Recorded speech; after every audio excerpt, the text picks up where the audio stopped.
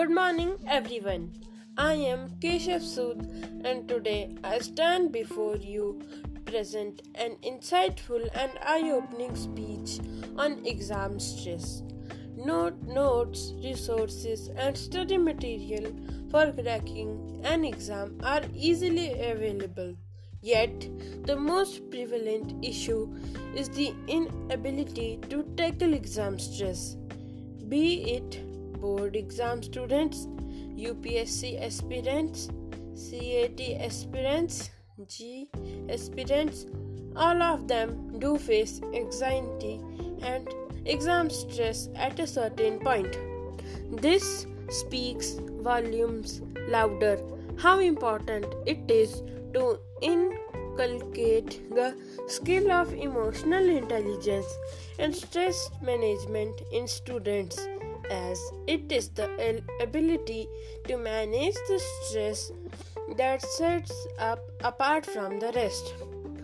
Various factors led to an increase in stress among students.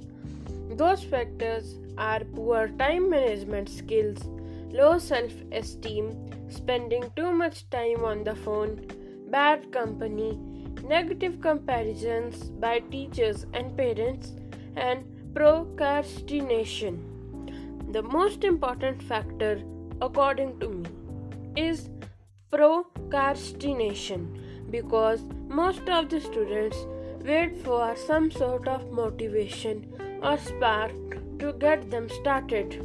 But the truth is, waiting for motivation is useless, because you won't get motivated until you start working. The journey of 1,000 miles begins with a single step, and it is just about that one step which the student needs to take, and that is start studying daily instead of piling up at the last moment. There are various ways of managing stress which will ensure optimal performance in the exam. Some of the ways are doing exercises and meditation, practicing deep breathing techniques, practicing affirmations, having a positive company and environment, and proper time management. Always remember that apart from testing knowledge, what exams actually test is the ability to stay calm and handle pressure. Thus, along with mastering your syllabus, don't forget to master the art of stress management. Thank you. Have a nice day.